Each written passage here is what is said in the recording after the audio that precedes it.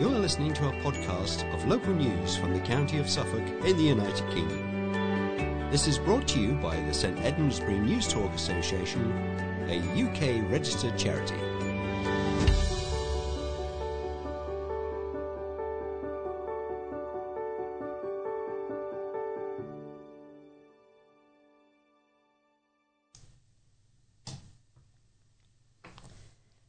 Hello and welcome to the 1952nd edition of St Edmundsbury News Talk for the 26th of October 2023. The editor of this edition is Liz Roberts, the producer is Harvey Johnson, and your readers are Sue Harrington-Spear and Harvey Johnson. We should also mention our processing team who work hard behind the scenes to copy and dispatch this memory stick to you. We commence with the headlines. Storm Babette hits Suffolk. Safety fears at town bus station lead to closure of waiting room. Joachim's ABC of marathons. They truly deserve the accolades bestowed. A major incident was declared across Suffolk last Friday due to heavy downpours from Storm Babette sweeping through the county. Suffolk County Council asked residents to travel only if essential after the storm caused significant disruption across the region, with schools forced to close and roads left impassable. A Met Office yellow weather warning was put in place for the entire county until 6 a.m. on Saturday. Red flood alerts were issued for a number of Suffolk rivers, while firefighters were called out to deal with a string of flooding incidents. One of the worst affected towns was Needham Market, which saw several homes flooded in the early hours of the day. Framlingham was another place that was severely affected by the torrential rain. Villagers from Hundon in West Suffolk were unable to leave their homes due to water gushing down the country lanes. Lower Road in the village was blocked entirely due to flooding. The A140, the street between Yaxley and Stonhams, was also flooded on Friday morning, and the A1120 flooded both ways between Stowmarket Road and the A14 at Stow Upland. And the A11 in West Suffolk was also closed for a period of time to allow for standing water to clear from this major route. A number of villages and towns also experienced power cuts, with hundreds of homes in East Suffolk being left without electricity. According to weather expert Dan Holly from WeatherQuest, Suffolk saw some of the heaviest rainfall across East Anglia. Storm Babette brought the best out of Suffolk's heroes as farmers, volunteers and emergency services leapt into action. Community leaders have expressed their gratitude for the countless acts of community spirit which saw elderly residents rescued from their homes, school children safely reunited with parents, and refuge centres quickly established. Farmers in tractors and 4x4 drivers waded through floodwater as heavy rains flooded towns and villages, while one man used a homemade paddle boat built for his grandchildren to rescue elderly neighbours. Councillor Matthew Hicks, Suffolk County Council's leader, said, "While some communities were relatively unscathed by Storm Babette, the destruction and disruption it has caused in many areas of Suffolk cannot be underestimated. I would like to thank the Blue Light Services, Highways and Council staff for their hard work in such difficult circumstances. But most of all, I wish to thank Suffolk's wonderful volunteers and members of the community who stepped up and helped each other. They demonstrated a truly special quality inherent in the people of Suffolk." Storm Babette caused chaos in Debenham on Friday, with school children stranded after it was deemed too unsafe to transport them home. Around 50 people were sheltering in the local leisure centre there and sleeping on crash mats overnight, staff said. Leaping to the rescue, Simon O'Brien used his homemade paddleboat to rescue elderly neighbours who had been left trapped in their homes by the floodwater. His partner Mary Scott said it's been sitting in the garden all summer, waiting for an opportunity to launch. His family have teased him mercilessly about its seaworthiness, but it floats and came in very useful. Days after the deluge of Storm Babette, which left many areas of Suffolk impassable, one town street has begun to see signs of normality. Needham Market was one of the worst affected areas, with flooding leaving much of the town impassable. On Friday, 80-year-old Peter Groom went and fetched a wooden board to push water into drains. The Foxglove Avenue resident said, "I was out to lunch on Friday at the Lion pub. Water was coming up opposite there, so I quickly went home and saw deep water on Hargrave Avenue. I went back with my wooden board to help push water into the drains. I've never seen so much water in my 40 years in Foxglove. A couple of houses were flooded on the other side, and we couldn't do anything to stop it. It was coming down so fast. It was about 1.5 feet deep, half the way up my boots. I saw deep water when we moved here in the 1970s, but nothing so bad." Writing in his column, Councillor Matthew Hicks, leader of Suffolk County Council, said that more than a month's worth of average October rainfall for Suffolk fell within a 24-hour period.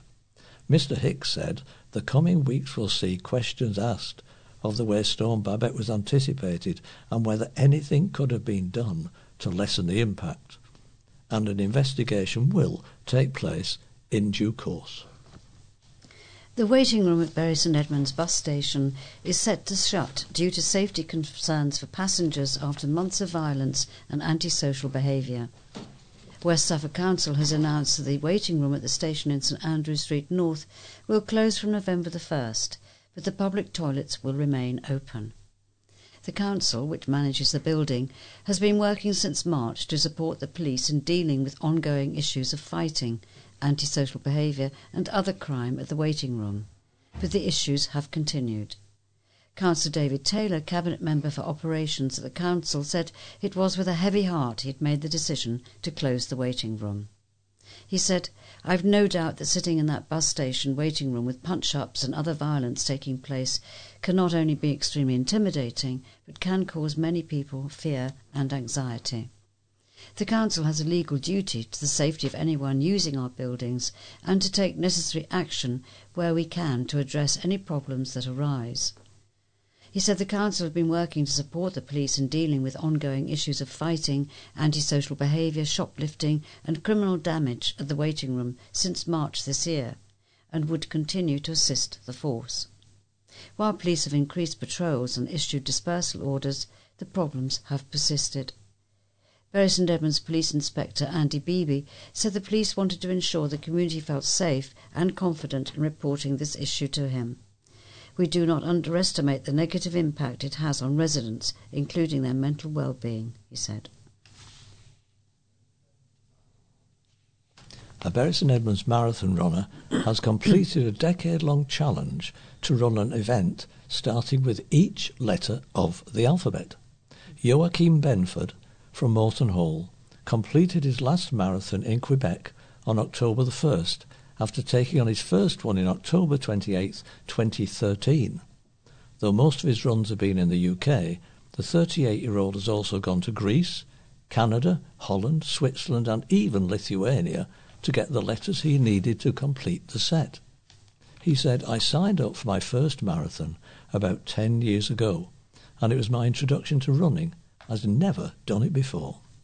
My wife and I went over to Dublin and I ran its marathon, and 18 months later I ran the London Marathon. It was whilst I was training for that with a friend that I said jokingly I could do one for each letter of the alphabet. It was a throwaway comment, but it grew from there." If you're wondering about some of the more interesting letters during his challenge, Joachim ran in Vilnius, the capital of Lithuania, Zurich in Switzerland, Utrecht in the Netherlands, as well as a marathon in Jersey.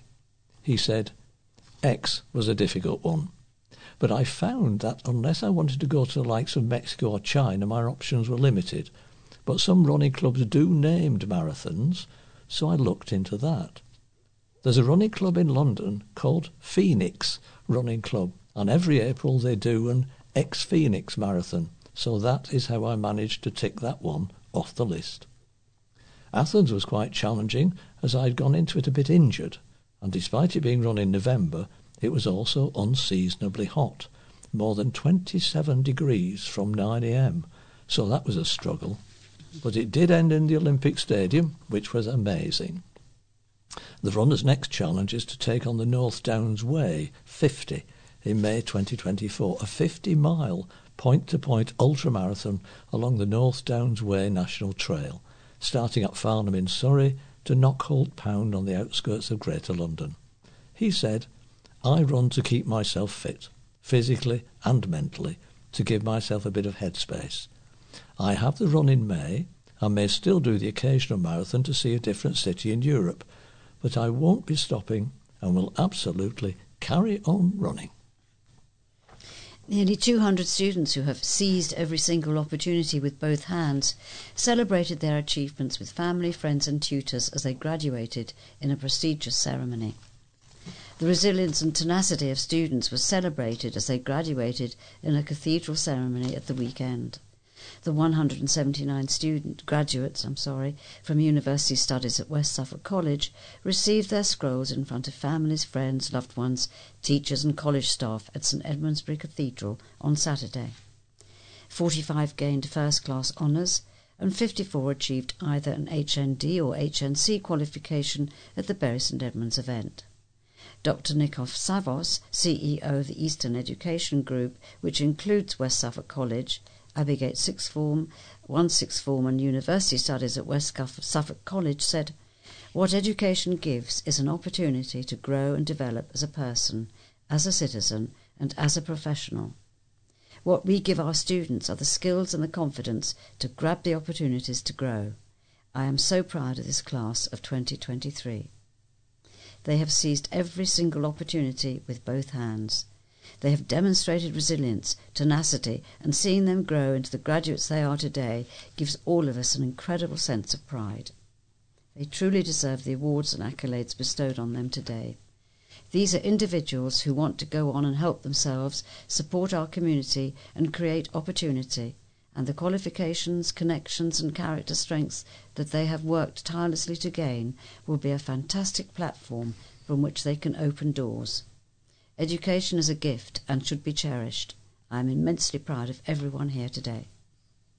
Dr Elspeth Lees, Executive Dean of University Studies at West Suffolk College, said, "It's always an incredibly emotional time to see our students proudly step up to receive their degrees amidst the backdrop of the iconic cathedral.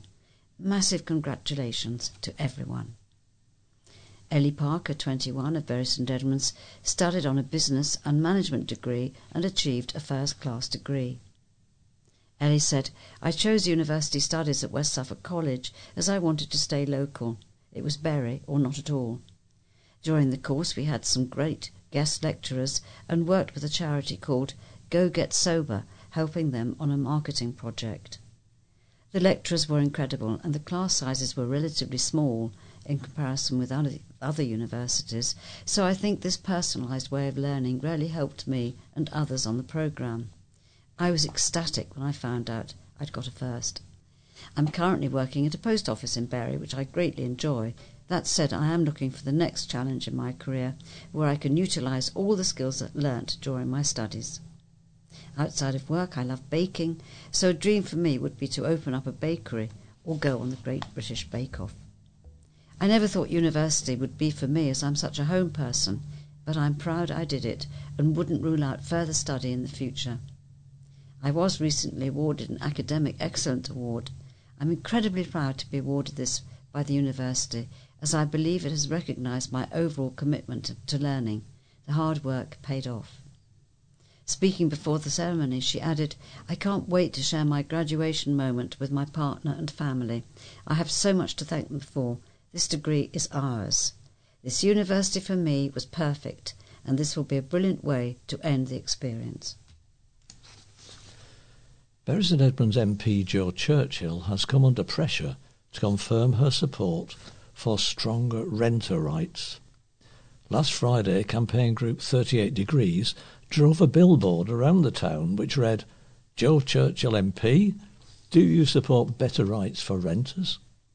It followed a report in a national newspaper that Mrs Churchill is a landlord herself and among 5 senior Conservatives accused of holding up the long-awaited rental reform bill, giving greater protection to tenants over eviction. Veronica Hawking, head of campaigns at 38 Degrees, said, "Tenants in Bury St Edmunds and across the country are struggling, and the reform they've been promised still hasn't appeared. MPs who make money as landlords have double responsibility to bring forward renting reform without delay, not just to their constituents, but to their tenants too." 38 Degrees supporters were concerned to hear reports that Joe Churchill might be involved in slowing down this urgently needed law. So he came to the streets of Bury St Edmunds to invite her to put an end to these rumours and make her support for local tenants completely clear. According to the campaign group, 17.6% of people in Bury rent from a private landlord, and the number of households who rent privately grew by 32.1% between 2011 and 2021. They say 10% of renters in the constituency are struggling to pay rent. The group has launched a national petition calling for help from Prime Minister Rishi Sunak and Housing Minister Michael Gove. The petition states, "There are now more people renting than paying off mortgages, yet they are still being ignored by the government." After 4 years of broken promises, rental reform proposals were finally published in May, but no one has seen them since. And the longer the ministers delay, the more renters suffer. According to the government's register of members' financial interests, Mrs Churchill rents out a house in Grantham, owned jointly with her husband. Until February this year, the couple owned 3 flats in the town, which they rented out. Joe Churchill has been approached for comment. Suffolk Rural Coffee Caravan Chief Executive Anne Osborne has been awarded an honorary degree to mark her work around the county's villages. The Rural Coffee Caravan addresses loneliness in the countryside and has gained the attention of government policy makers, the NHS, the Campaign to End Loneliness, national media and academics.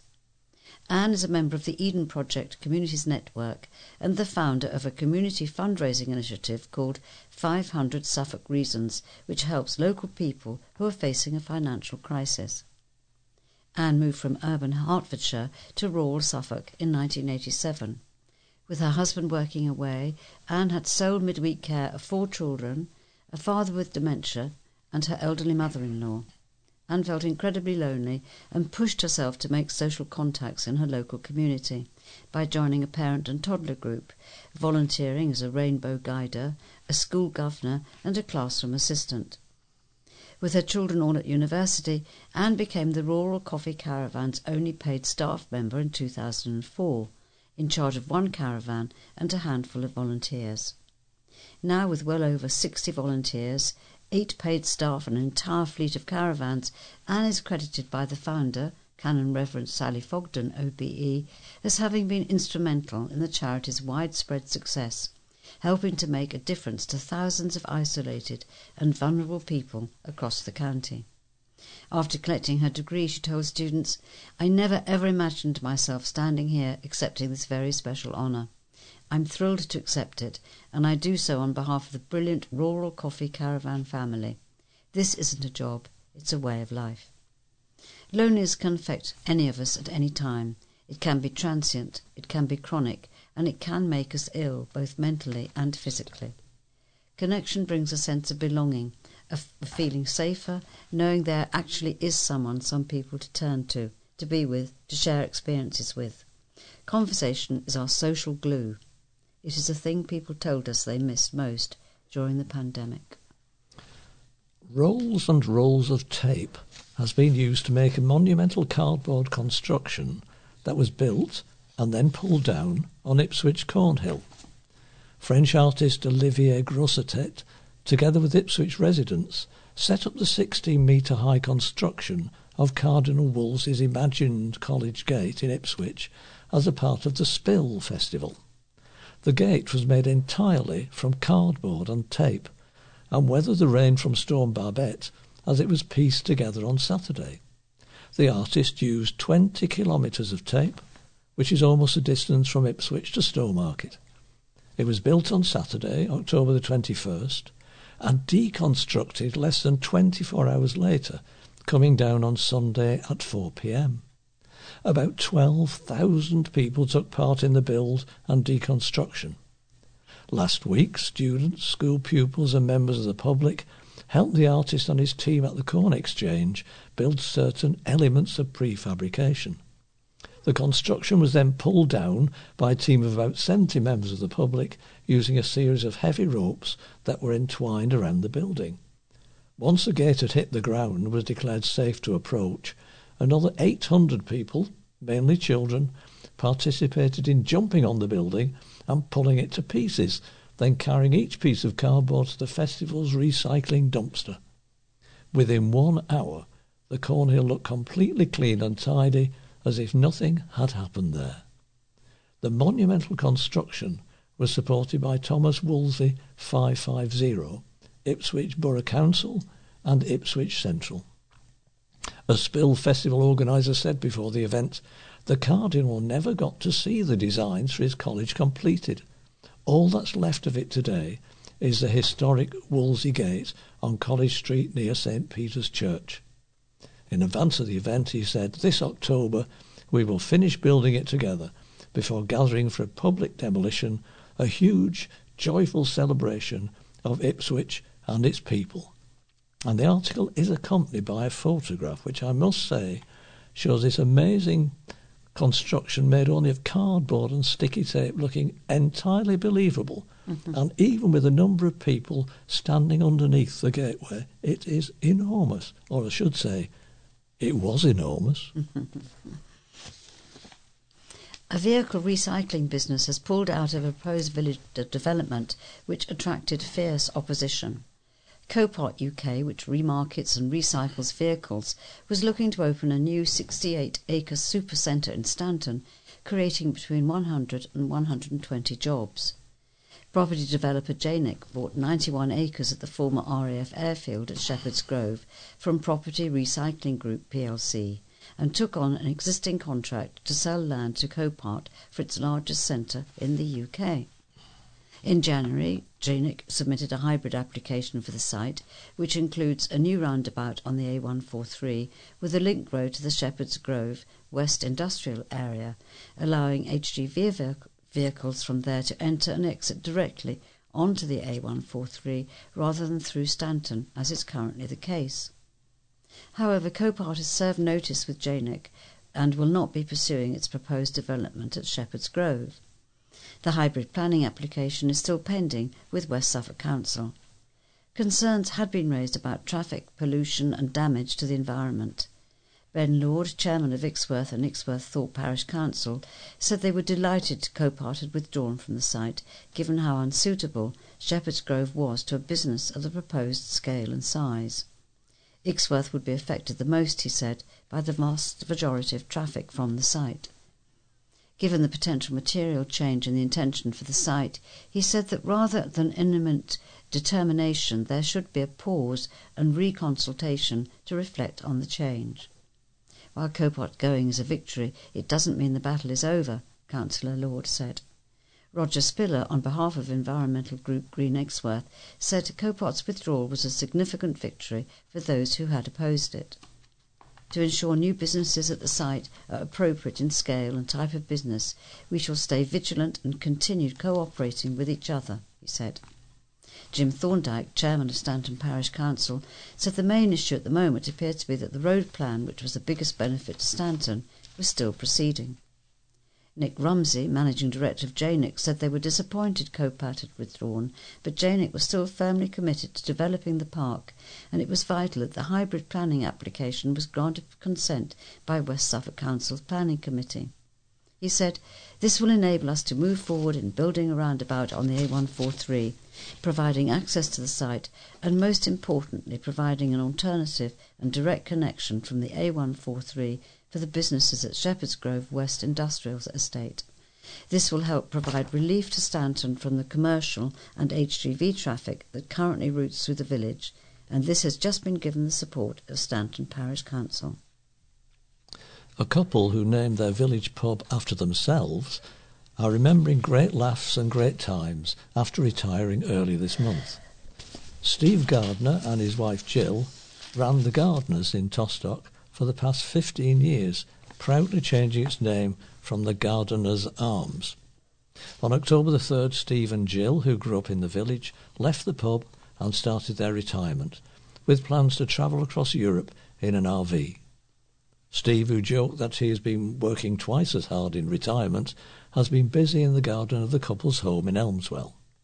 He said they had not had a chance to miss the pub, which features a stained glass window of their name, yet. On their last night, Steve said, we had a drink the pub dry night, and my regulars didn't let me down. We made a few speeches and said thank you for the support over the years. It was emotional. We were saying goodbye to friends, not just customers. He said, we've had some great laughs and great times along the way, and met some lovely people. Steve added that he wished the new landlord and landlady all the success in the world, and wanted to say an absolute big thank you to the customers that have supported the pub over the past 15 years. The couple hope to visit the pub for a drink again soon, remembering to keep to the customers' side of the bar. The pub on Church Road in Tostock was built in 1530 and was previously named the Gardener's Arms after Squire Gardiner, the squire of the village. A parent has told how she's been forced to take unpaid leave from work due to the extended October break that has been brought in at her child's school. Amy Hollis is among parents who were opposed to Unity Schools Partnership's proposal to increase the October half-term break from 1 week to 2, which is going ahead this year on a pilot basis across its schools. Amy, whose daughter of 6 attends Unity's Couples Primary Academy in Haverhill, said she and her husband had managed to cover the break with the help of family and by taking some unpaid leave from work, but the situation was not at all ideal. It's just that juggle rarely of trying to work and cover childcare, she said. Times are different now. Both parents, to have any sort of life, need to have some work, rarely to make ends meet. Of the unpaid leave, Amy, who works for a building company, said, it's a conversation you don't want to have. It's just lucky they are understanding. A Bury St Edmunds parent, whose daughter attends Unity School Abbots Green Academy, said she had been forced to take an extra week of annual leave to cover the second week. The parent, who wished to remain anonymous, said she had generally been in favour of a 2-week break, although this was on the proviso the school would make efforts to offer childcare for the extra week. However, she said it became apparent a holiday club would only be available at the school for the first week. While on the one hand she gets to spend that week off with her child, she said on the other the second week falls at a time when many tourist attractions have already closed for the year. She added, without support from the school to offer childcare in that problem second week of half-term, I feel this policy has a very negative impact on working and single-parent families and serves more to fulfil the desires of school staff. Both this parent and Amy said they welcomed further consultation, which Unity has said will take place in the spring term, ahead of deciding whether to make this change permanent. A Unity spokesman said one of the main reasons the extended break was proposed was to look at reducing traditionally high absent rates in the second half of the autumn term, and also as a way of addressing recruitment challenges. A Bury St Edmunds clergyman has retired after more than 3 decades serving the Moreton Hall community.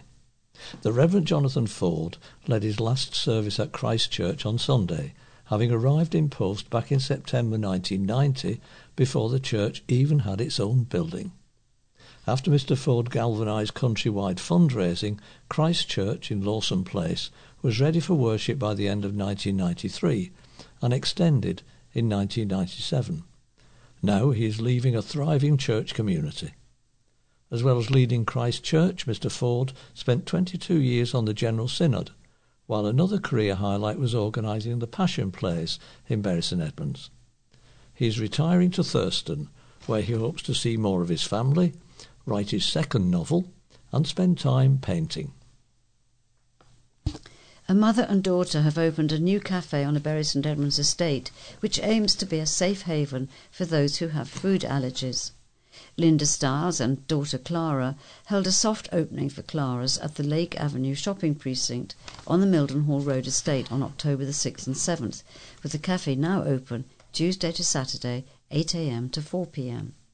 The pair opened the cafe with the aim of creating an allergy-friendly environment, as both suffer from certain food allergies. Linda said, "Clara has had both severe environmental allergies and food allergies, and whenever we took her anywhere, there was always a risk that she would get ill, and she had been ill quite regularly. So with this business, we're coming to it with our experience of allergies and really try to provide a safe environment for people to eat out. Also, we really want a nice community cafe to help with the mental health of the community. A community always needs some place to go." The soft opening menu includes a full English breakfast, jacket potatoes, hot sandwiches, cakes and baked goods, coffee and milkshakes. Linda added, "We're keeping it simple at first, and then we're going to do as many things that can be changed to alternatives. So there's a vegan alternative, gluten-free alternative, dairy-free alternatives, and some cake that are egg-free. We're a nut-free environment. We provide almond milk and we can use almond flour, but in terms of the main tree nuts, we're keeping nut-free in here to bring that risk down." For Clara, who has nut and dairy allergies, it was difficult when she was younger to feel safe while eating out. She said, "It can be a bit of a nightmare. I could go to the same place 3 or 4 times and be absolutely fine, have the same food, and it could be that on another day something has been cross-contaminated and then I'll get ill. It's always a question of, do I risk going back? As I've got older, I will go back to places, but when I was younger, I did end up quite scared. I wouldn't go to new places." Both Linda and Clara have a passion for baking and cooking, and Linda has helped out in her husband's security business, but this was her opportunity to start her own venture, something she'd wanted to do for the last 15 to 20 years. On opening, Linda said, "It feels amazing. We'd been looking to be open since the end of July. That was our original plan. It's taken us all of the summer holidays and then some. In the future, the pair want to grow the business by offering delivery and allergen-friendly catering. In the coming winter, they hope to offer Sunday lunches and may also open later." Markets in West Suffolk are being promoted with quirky new bike signs. 12 butcher shop-style bicycles with bespoke signage attached have been put in place by West Suffolk Council. The bicycles have come from Cycle of Good, a social enterprise which refurbishes old Royal Mail bicycles. For each of these bicycles purchased, Cycle of Good donates a bike to those in need in Malawi. A professional singer, vocal coach and author who grew up in Bury St Edmunds is to hold singing workshops this week and aims to prove anyone can do it. Sophie Garner, 50, from Northampton, will run a one-day singing workshop called Vinyl Voices Rewind, 80s, on October the 28th at the New Green Centre in Thurston. Sophie, who found her love of singing at a young age, will teach participants breathing exercises before they tackle 3 1980s hits which are kept a secret until the day. There will also be tea, coffee, cake and biscuits and a glass of Prosecco or a soft drink on arrival. She said, "It's an incredible day. Anyone that wants to sing, that has always wanted to release their 80s child, this is the most amazing place to do it because I'm a really supportive vocal teacher. At the end, we sing the songs together. We listen to it because I record them on my phone. Most people in the workshops that I've done leave wanting to hit the nearest karaoke machine or join a choir.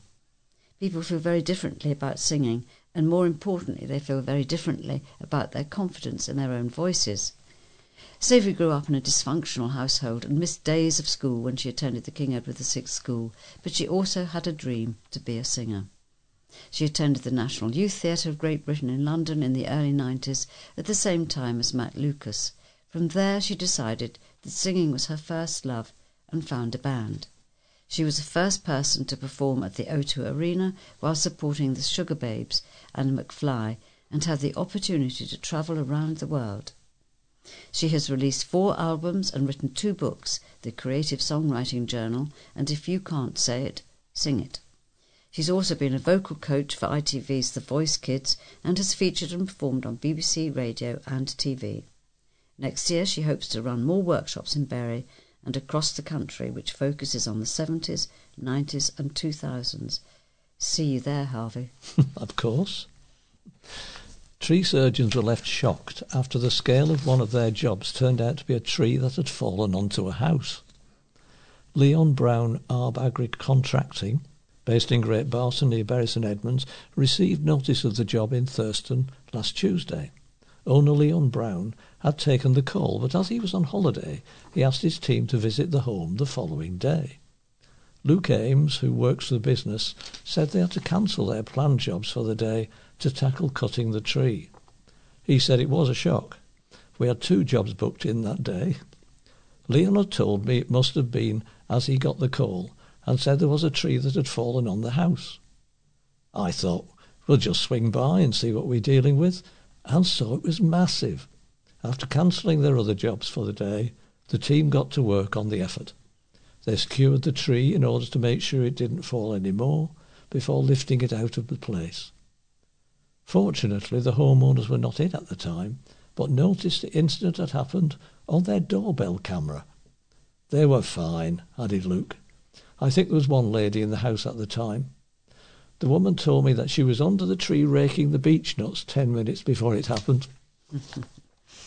A new tapestry was unveiled last weekend as part of a commemoration of 850 years since the destruction of Hawley Castle. The castle was destroyed in October 1173 when it was torn down during a dispute between King Henry II and his son, also called Henry, who raised an army of local barons and mercenaries from Flanders to fight his father's army. The Flemish army crossed the North Sea, and when they reached Hawley, together with local rebels, they attacked the king's castle at Hawleys and burnt it. A few days later they were defeated by the king's army at Farnham near Bury St Edmunds. The tapestry involved several months of work from people, including the village's knitting groups and others from the churches or congregation. It illustrates the story of the castle's destruction in 1173. The commemoration at Hawley Church also saw a launch of a new book by Dr. Mike Walker called A Hard and Grievous Battle, The Siege of Hawley Castle and the Battle of Farnham in 1173. There was also a flower display, hot drinks, cakes and live music. And now for our ever-popular readers' letters. And my first letter is by Willoughby Goddard. And Willoughby writes, The proposed development of warehousing and damaged car storage by Janick Copart and Equation at Shepherd's Grove in Stanton are completely out of step with the rural environment. The proposed number of jobs created and vehicle movement suggested by the developers are sheer fantasy. Since when does a modern warehouse, even a very large one, employ over 2,000 staff? The increase in traffic along the already crowded A143 is going to be a massive problem. These kind of activities should be based along trunk roads. Why does Suffolk County Council allow more and more developments and house building to be sanctioned with no regard for the infrastructure? Rural roads in West Suffolk, like the A143, are already busy. Take a drive through Stanton, Ixworth and Great Barton any morning around 8 a.m. or evening around 5 p.m. to see for yourselves. Then add 25 to 30% more traffic to this. It is madness. Every local parish and the vast majority of local residents oppose these plans, so public opinion has spoken. If you live in any of the villages around Stanton and object to these proposals, make your views known to the SCC planning portal. Without infrastructure changes, these developments should be thrown out. And now we've got a unique statue, long overdue. So Peter Wyler's letter, reminding us of Benjamin Britten's affection for Lowestoft, his birthplace, was very well made. Without doubt his genius would have been influenced by his surroundings during childhood, and it is gratifying to have it confirmed that he continued to acknowledge this throughout his life. The project to erect a statue of him outside his home is a wonderful idea and long overdue. I hope that the target required to do so will soon be reached. What appeals to me most about the plan to erect a statue is it will, rather uniquely, depict Britain as a young boy rather than as a grown adult. The reason behind this is noteworthy. As well as recognising Lowestoft's part in Britain's development, it is hoped that the statue will be a symbol of encouragement for every local child to follow their dreams and achieve their ambitions. Zeb Soanes, one of the original conceivers of the statue, related this tale about his own Lowestoft childhood at the recent Wigmore Hall Gala fundraising concert.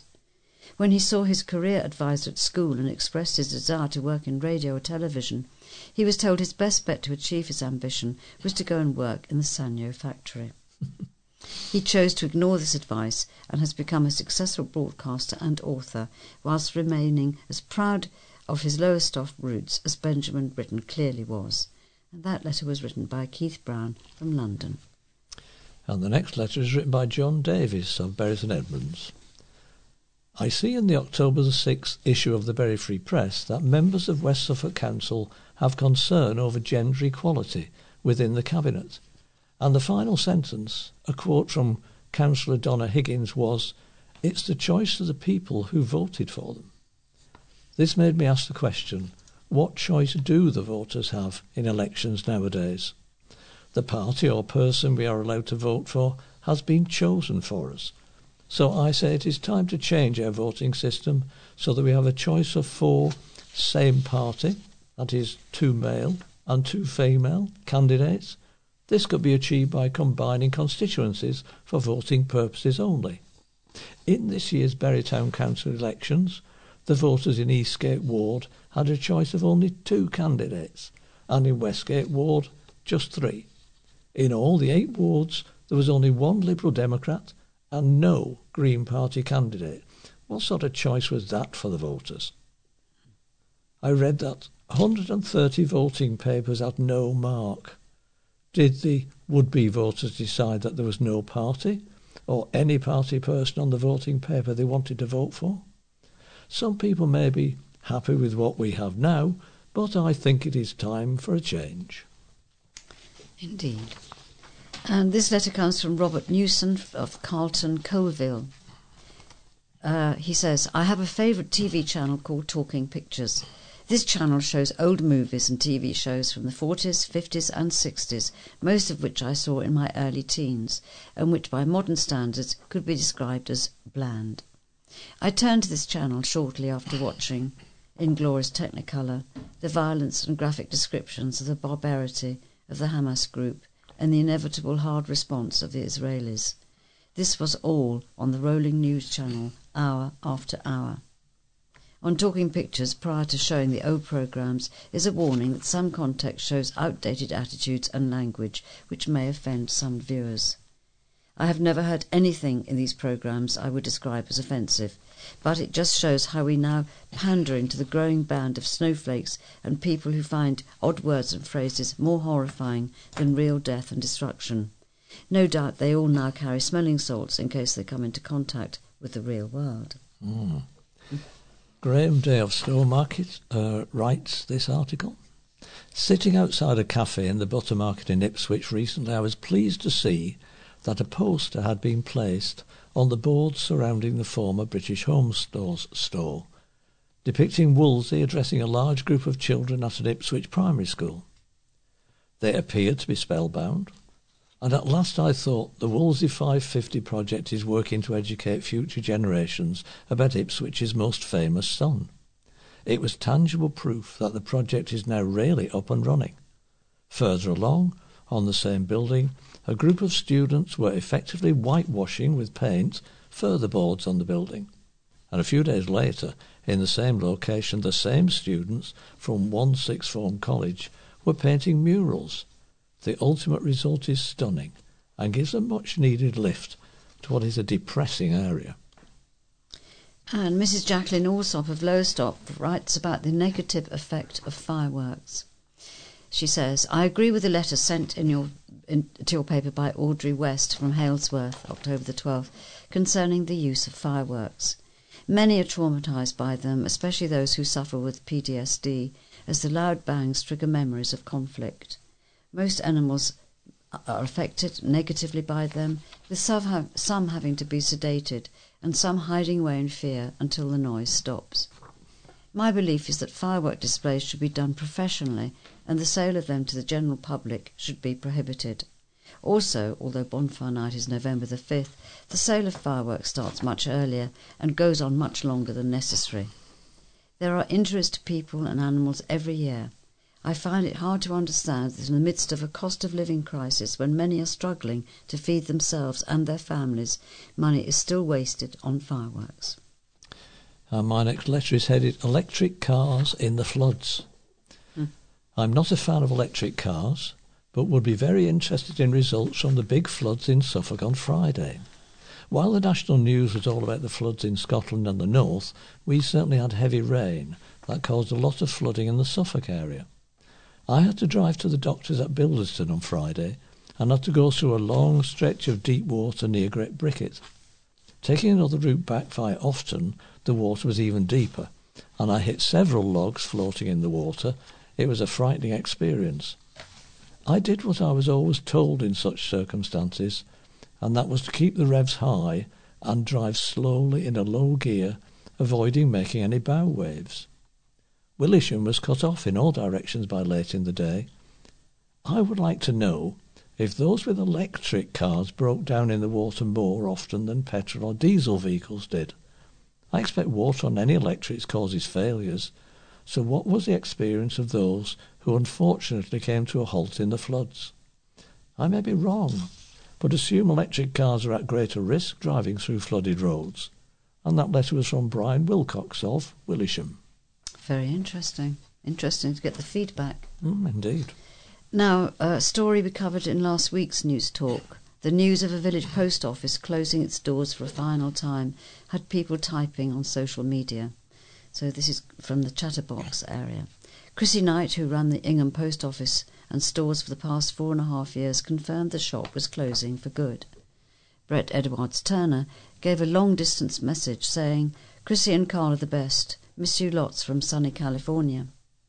Kelly Joseph Lilly said, "So sad. I had my first job here during the school holidays, refilling the stock in the shop and serving the customers. This was back in early 2000s. JC and Sue were the best ladies to work with, and I used to get a bag of penny sweets after my shifts. Such great memories." Trudy Revere simply said, "What an absolute shame." And Graham Sturgeon talked of more prosperous times in Ingham. He said, "To think there used to be 2 shops, 2 petrol stations, a car dealership, police station and a primary school. That was all when there was less traffic and fewer people living in the village." Paul Johnson gave a stark warning. He said, "Sign of the times. Use these shops regularly or lose them. It's as simple as that." We're now going to bring you a feature article, and it's in 2 parts, so you get a rest from my voice halfway through. Archaeologist Basil Brown unearthed some of the greatest treasures ever found in the UK when he discovered the Long Ship at Sutton Hoo. The self-taught archaeologist also had connections with the west of Suffolk. He'd been involved in excavating the Roman settlement at Stanton Chair, near Ixworth, and some 8 years after the 1939 Sutton Hoo excavation, he unearthed Roman pottery kilns at West Stow and confirmed the existence of an early Anglo-Saxon settlement there. Basil Brown also worked at Culford School in a non-teaching capacity, where he encouraged pupils to take an interest in archaeology.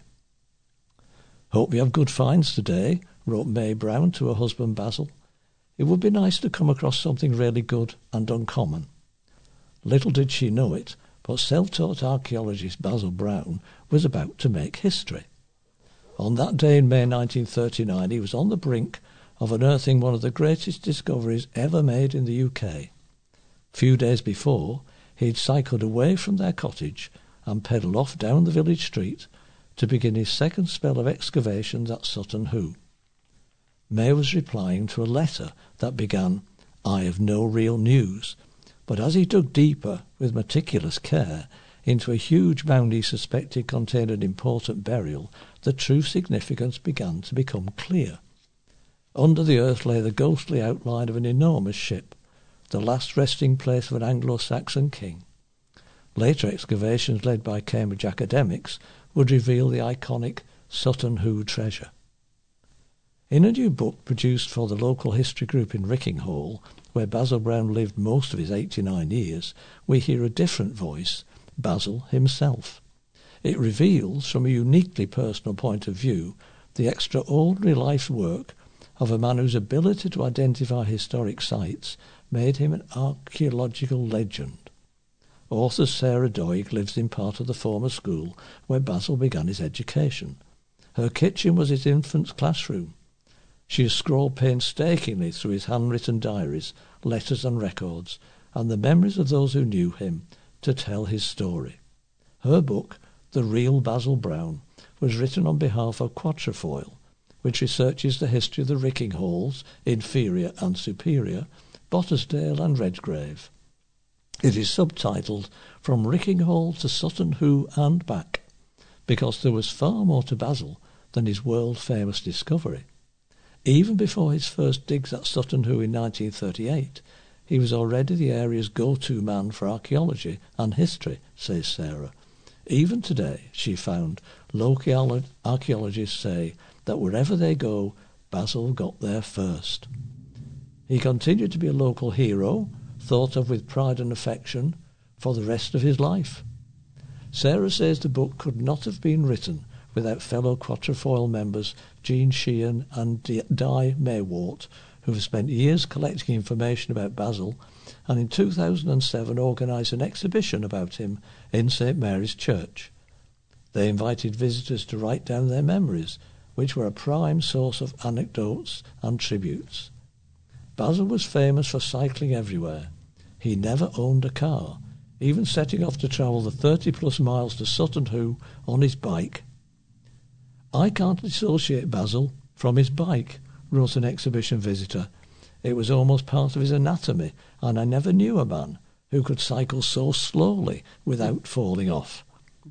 Basil did, though, making the occasional exception by catching the bus to Bury. Jean was told he travelled upstairs on the double-decker for a better view of the changes in soil and crop colour caused by underlying remains. And another who knew him in later life recalled his crumpled tweed jacket, flat cap, small round glasses and false teeth that clattered as they tried to keep up with his animated jaw. Visitors to the Browns' home remembered parts of it were like a fascinating museum, and that books overflowing from his many bookcases were piled on the floor, much to May's disgust. That's what makes this book unique from any other that has been written about Basil, real memories from people who knew him, says Sarah. Above all else, Basil is remembered for his constant willingness to make time for children and enthuse them about archaeology, says Sarah.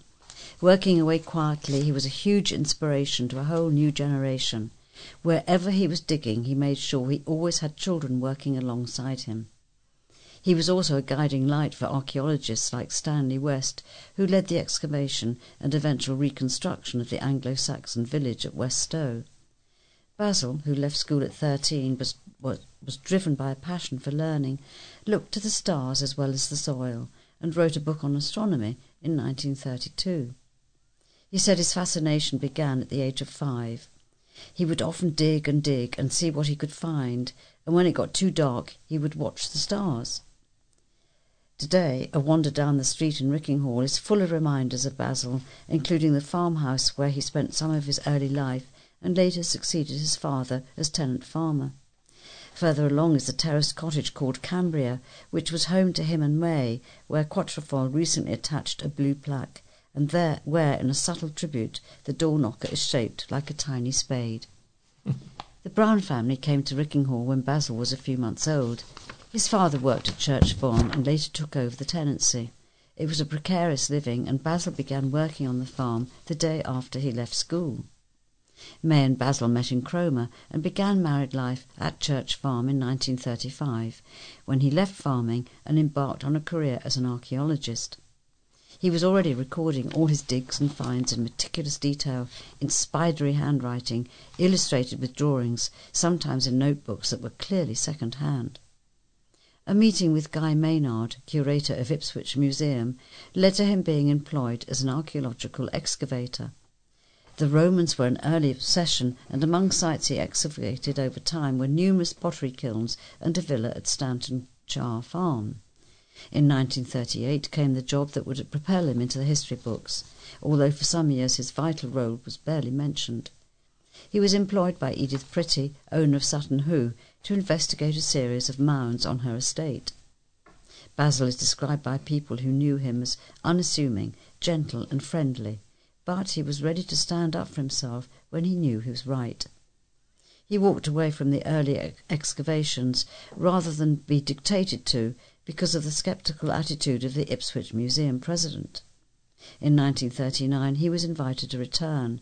A letter to May tells of the moment he realised the momentous nature of his find. "I have found the other end of the ship, about 84 feet from one end to the other. It must have been the ship of a king or person of very great importance for one of the largest warships of the time to be used." But once the archaeological establishment took over, Basil was sidelined. It must have hurt. Gilbert Burroughs, who got to know him in the 1950s, recalled he spoke about it on rare occasions. "He didn't moan, but I think it did cut very, very deep," he said. Gradually his role began to be recognised. At Cambria, a framed invitation to a royal garden party hung on the wall, and he was awarded a civil list pension for services to archaeology. Now he's given full credit for his crucial part in the Sutton Hoo story. During the war, Basil worked for the NAFI and was also a special constable and a member of the ROC, which had an observation post on Botsdale Common. He then worked for a time as a boiler stoker at Culford School before being re-employed by Ipswich Museum until retiring, aged 73. But he still carried on digging. He just wanted answers to everything and didn't like things he couldn't solve, says Sarah, who also had enthusiastic support from Suffolk County Council, Archaeological Service and Suffolk Archives, which show many of Basil's documents. He definitely had a knack and innate ability. There was intuition, but not without a lot of hard work involved. Primark is set to open its new Bury St Edmunds store in 2024. The fashion retailer is due to welcome customers to the highly anticipated branch on the ground and first floors of the former Debenhams at the Arc Shopping Centre by the end of this year. However, signs in the window on Friday said the store is set to open in 2024. When asked why the opening was delayed, a spokesman said, "When we announce a new store, there are so many factors to take into consideration. While we always aim to give an accurate time frame to the best of our knowledge at the time, sometimes this will change depending on when we take possession of the building, as it's only then we can begin getting the store ready. We're looking forward to opening a Bury St Edmunds store soon, and we think that it will be a worthwhile wait. The new branch will create 90 jobs, and the company has recently posted management vacancies. Everyman Cinema is set to move into the basement of the empty unit." A 2-bed bungalow in a historic Suffolk town was featured on a much-loved BBC property show. The detached home in Bury St Edmunds was the first property on Homes Under the Hammer, with host Jackie Joseph touring the property. Standout features of the bungalow included a garage which could be converted into an additional bedroom and an outhouse with a bathroom which could be converted into a home, studio or office. It was bought in March 2023 by brothers Tom and Jonathan for £304,000. With a budget of £55,000 and a renovation time of 3 months, the brothers set to work in transforming the bungalow. The garage was renovated into a 3rd bedroom with an ensuite, a wall in the kitchen was knocked down to make an open kitchen and living space, and the small conservatory was removed. The outhouse was given a fresh coat of paint, but was left unrenovated for future buyers to convert into what they need. In September 2023, Matt Taylor from Hart Estate Agents estimated the newly renovated bungalow could sell for around £450,000 or be rented for £1,700 per calendar month. A new crazy golf experience is set to open in a Suffolk town next month. Sneaky Links will open its doors in Brentcovel Street in Bury St Edmunds in November, the first of its kind in the town. The 9-hole course has been created by owner Ben Cunningham, who is the founder of the town's first escape room, the Evidence Room. Everyone I speak to about Sneaky Links says this is exactly what this town needs, so I'm giving the people of Bury St Edmunds what they want, said Mr Cunningham. Just like the Evidence Room, Sneaky Links has been another fantastic opportunity to work with local suppliers, from the stockists of the Can Bar and the We'll Find a Way trades to the incredibly talented street artists and designers. This has been the ultimate collaborative undertaking. I feel incredibly proud to be able to contribute a new offering to Bury St Edmunds' already thriving nightlife and entertainment scene. And this is only just the beginning for Sneaky Links. There's more to come. It will open in the former Revel outdoor cycling store. An opening date is yet to be announced. A £1 million fund has been launched in West Suffolk to help community organisations reduce carbon emissions and make energy savings. The first use of the Decarbonisation Initiative Fund, set up by West Suffolk Council, is to upgrade street lighting owned by parish or town councils to LED lanterns. The councils are being asked for their interest. Councillor Gerald Kelly, Cabinet Member for Governance and Regulatory, said, "We are strengthening our commitment to climate action. The first call is an offer to fund work to bring streetlights owned by town and parish councils up to a modern standard. Converting to LED can reduce energy consumption by as much as 80%. We are also asking councils about other opportunities that could be supported in the future." And now we are coming to the end of this edition of St Edmundsbury News Talk. If you have any comments about the memory stick or difficulty playing it, please use the phone number on the pink sheet which you have been given. Alternatively, you can put a note in the pouch when you return the memory stick to us. And we would like to acknowledge our appreciation to the Bury Free Press, East Anglian Daily Times, Haverhill Echo and Newmarket Journal, from whose pages most of our items have been taken.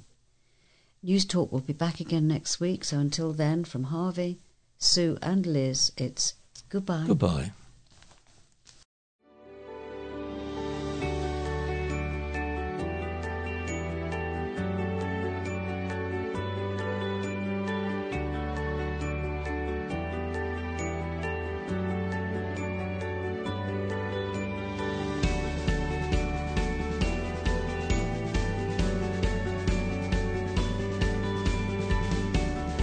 You have been listening to a podcast brought to you by the St Edmundsbury NewsTalk Association.